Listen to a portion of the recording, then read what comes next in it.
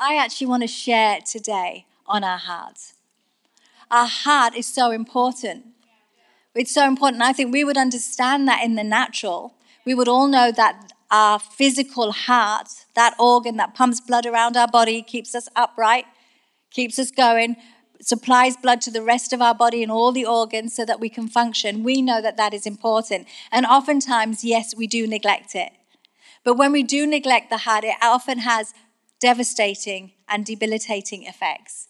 You see, we can see in the scripture very, very clearly, we've got two contrasting portions of scripture that are found in Mark 6 and Luke 7. And in Mark 6, verses 1 to 6, we see where Jesus' family and close friends had been offended with Jesus, what he was doing, what he was saying, and how he was living his life. They were offended with him, family and close friends. And so they hardened their heart towards Jesus. And because they hardened their heart towards him, they were unable to receive from him. Because they were unable to receive from him, their community was affected because they too were not able to receive from him. And that is absolutely tragic. Imagine having Jesus here right now and we can't receive from him. Well, the fact is we do have Jesus right now. The Holy Spirit. He went up and he said, I'm going to send you the Comforter. He sent the Holy Spirit. So we have him here. So we think, oh my gosh, how foolish of the friends and the family to be offended and have a hard heart. But sometimes we can actually be doing the same thing. That's why we need a heart checkup, because sometimes there's things that we don't know, but the Holy Spirit will reveal them to us. Amen.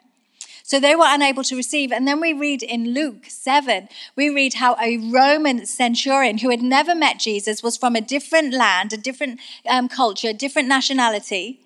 A Roman centurion actually did honor Jesus in his heart.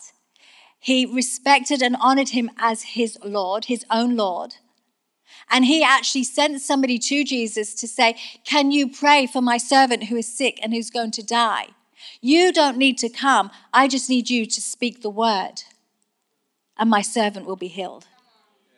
Can you see what honor does? Can you see what a heart that is soft and open towards the things of God can do? So this Roman centurion, like I said, who didn't personally know Jesus, who maybe had not actually personally heard his words, but had heard of him, already honored him in his heart. And because of that, he received, and his servant was healed, and a community was blessed. Well, I believe in the name of Jesus at Hillsong Berlin, which is the soil which you and I have been entrusted with, that with soft hearts, hearts that are open to his truth, open to his words, open to his correction, hearts that are like that will enable us to receive from him and actually be able to bless our community also. Amen? You see, our heart for the house is so much more than what we're going to bring next week. That's part of it, but it is so much more. When you and I have a heart that honors Jesus and his word, we will create a pathway for God to do the miraculous in our community. I do believe that. I believe we are going to create a pathway for the miraculous. I believe that there's people in your world that do not yet know Jesus, and you have thought to yourself, they're never going to know Jesus. They seem to be getting worse and worse, not better and better. The more you pray, the worse they get. Well, you know what? Great. Keep going for it because God's working in them. I believe the miraculous is going to happen because we're going to have a heart to see the lost come home. We're going to have a heart to see those who are wandering around aimlessly, who have no plan and purpose, come into the kingdom of God and be part of the family that we are part of. It's not a perfect family down here, that is for sure. But I tell you who is perfect, the head of our family. God the Father, God the Son, God the Holy Spirit. He is more than perfect. Amen? And we want to see him be the Lord of people's lives. I believe there are going to be miracles, financial breakthroughs, yes, but also miracles, miraculous breakthroughs when it comes to mental health and physical health. You know, right now in Berlin, there is a 3-month waiting list for people to see a psychologist or a psychiatrist. There are so many people, under 25s are actually struggling even more so now. Well, I just want to encourage you, church, do we have a heart for them? We do. We do have a heart for them. We do have a heart for them. And we want to see them walking in the freedom that we've been singing about. We want to see light going into those dark areas and piercing back the darkness that is trying to come and oppress the young people. Amen? Amen? That's our heart, is towards his house and towards everything being in his house can accomplish in their lives. Amen? We're not here to be on our own. It's not I love Jesus and I can't stand his church. It just doesn't go together. That's like saying I love Joyce's face, but I can't stand the rest of her. Do you know what I mean? I'm sorry you get this all together. Jesus is the head of his church and we are his body. We are his body. And hey ho, I know I just sometimes describe us as a glorious mess. We're very messy, aren't we? Doing life together can get messy, but it's a glorious mess. I would rather do life messy with you lot than not. Amen? I would, Fabi. I so would. I would, Jenny. I would, Annie. I would, Robert, and all of you. I could say that. I love you. It's good to do life together, hey? The heart has always been fought over. Always been fought over. Right back in the Garden of Eden with Adam and Eve, you can see how their heart was fought over. And unfortunately, they gave their heart to evil. They gave their heart away. And I think it's really important that we ask ourselves, why is the heart so important? Our spiritual heart. Well, first and foremost, it's so important because it is the core of who we are, and it affects our ability to see, hear, and receive from Christ. It also affects our ability to see, hear, and receive from each other. That's first and foremost why it's so important. Another reason why it's so important is because the real life that you and I live is internal. The real life, the real you is internal. It's not the external. The real life that you and I live is internal, and it actually has an effect on the external. The internal helps us to navigate the externals, the challenges, the disappointments, the offense, the hurt, the pain. That's the internal. And in Proverbs 16 verse 32, the Bible says, he who rules his spirit is better than he who takes a city. Or we could say she who rules her spirit is better than she who takes a city. Now, to take a city, you've got to be pretty powerful. To be able to take a city, you've got to be pretty powerful. But Proverbs 16 verse 32 says, he that rules his spirit is better than he who takes a city. And you have to be very powerful to take a city. However, what the Bible is saying, it's better that you can rule your spirit than take a city. Amen? And so no wonder we're encouraged in Proverbs 4 verses 20 to 23 to guard our hearts, to protect our spirits. This is what it says in verse 20. It says, my child. God's not cross with us. He loves us. It's a loving, endearing way of speaking to us. My child, pay attention to what I say. Listen carefully to my words. Don't lose sight of them. Let them penetrate deep into your heart, for they bring life to those who find them and healing to their whole body. Guard your heart above all else, for it determines the course of your life. Exactly, wow. Another translation says that out of our heart springs the issues of life. Out of our heart come the supernatural forces of life. Supernatural forces, and so often that supernatural force is inhibited because we've got so much stuff on top of it. It cannot come up and out of our lives. But that's not the life we're supposed to live. We're supposed to live a life where there is supernatural power coming up and out of us. You see, faith is a supernatural force, and fear is the opposite of it. But if our life is so full of fear, that supernatural force cannot come up and out the way it needs to be. So we have to deal with the things that are hindering us, and we have to give attention and focus to those things that are going to move our lives forward. And it is found in Jesus. It's found in his word. It's found applying his word, living his word. It's found being around a company of people who believe and who are going to cheer you on as well. Amen? Guard our hearts above all else, for it determines the course of your life. The Message translation says, keep vigilant watch. All the anointing of my husband's coming on me here. Keep vigilant watch over your heart, because that's where life starts. That's where life starts. Oh my gosh, if that's where life starts, we need to be mighty careful about how we attend to our hearts. Amen? I want to share with you a parable that Jesus spoke about. And you know what? We're going to read it from Luke, but this parable is also shared in Matthew and John. So I think if this particular parable has been shared 3 times in the gospel, it must be important. And this parable is all about the different types of heart. And it actually lists 4 different types of hearts. And the parable talks about a farmer who is a sower. And in this context, it's God. It talks about seed being sown, which is the word of God. And then it talks about soil, which is our hearts. And you know, back in the day, Jesus used parables. And a parable was simply a natural earthly scenario that Jesus could tell a story with. But it was a scenario and a story that had a spiritual meaning. But what I find very interesting is when you read the Bible is that Jesus would say parables, but it wasn't until people asked, what does that mean, that he actually gave the spiritual meaning.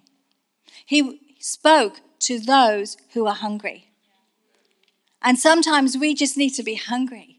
We just need to be hungry. We might hear things and we might not understand all of Heart for the House, but hey, be hungry. Ask the questions. We're here to help. Everything that we do is to help move your life forward. Amen?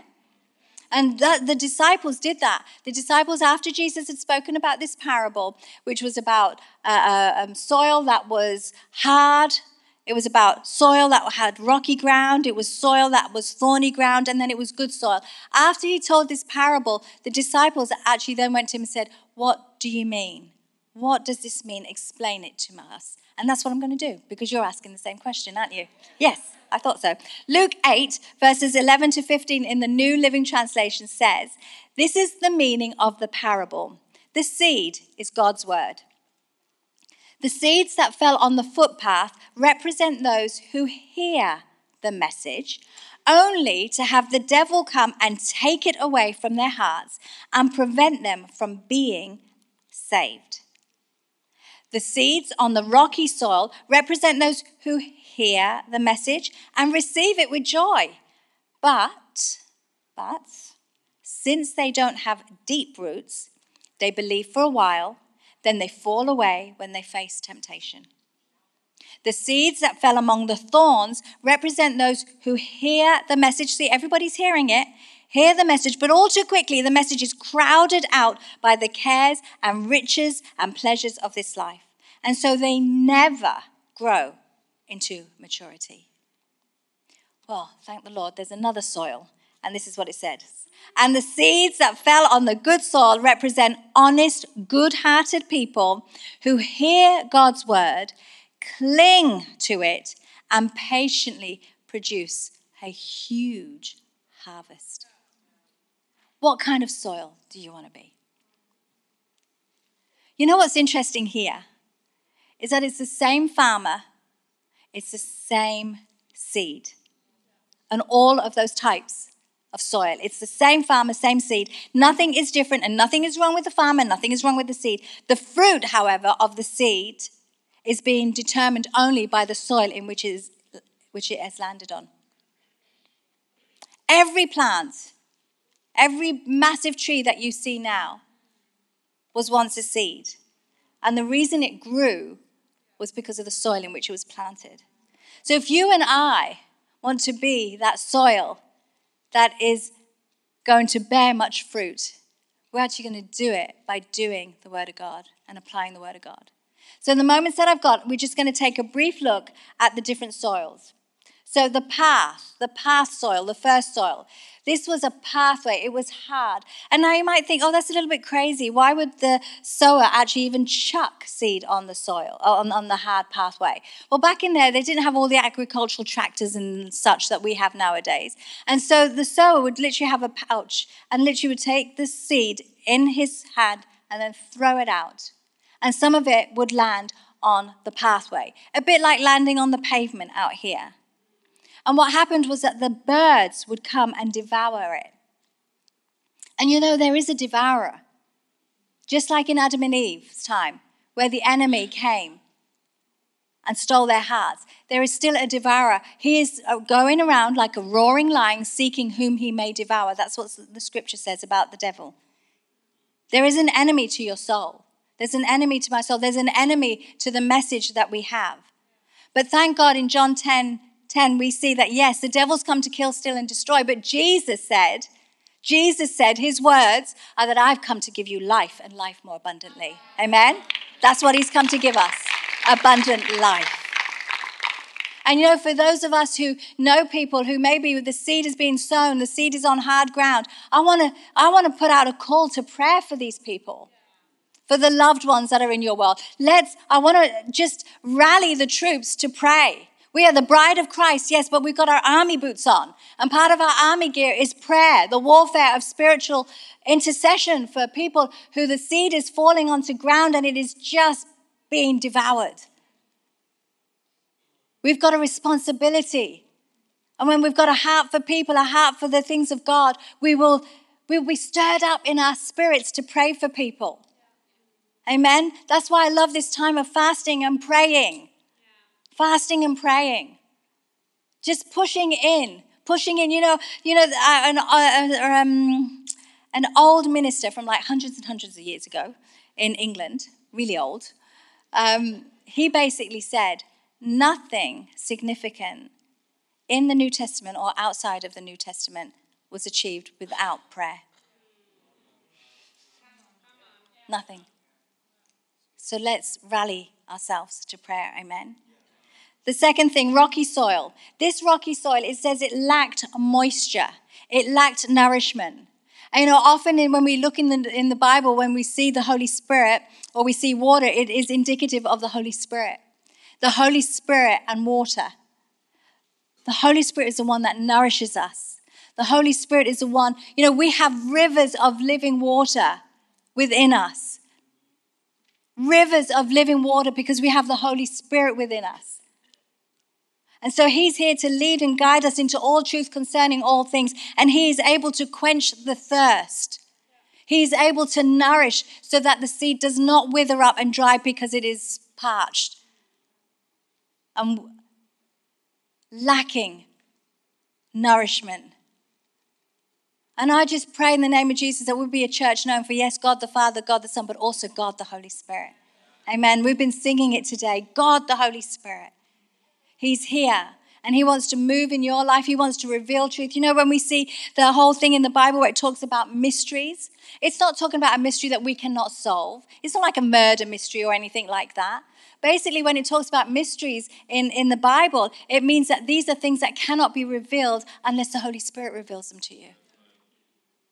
So we need to give the Holy Spirit room in our lives to speak to us and to reveal truth to us. Amen? Amen?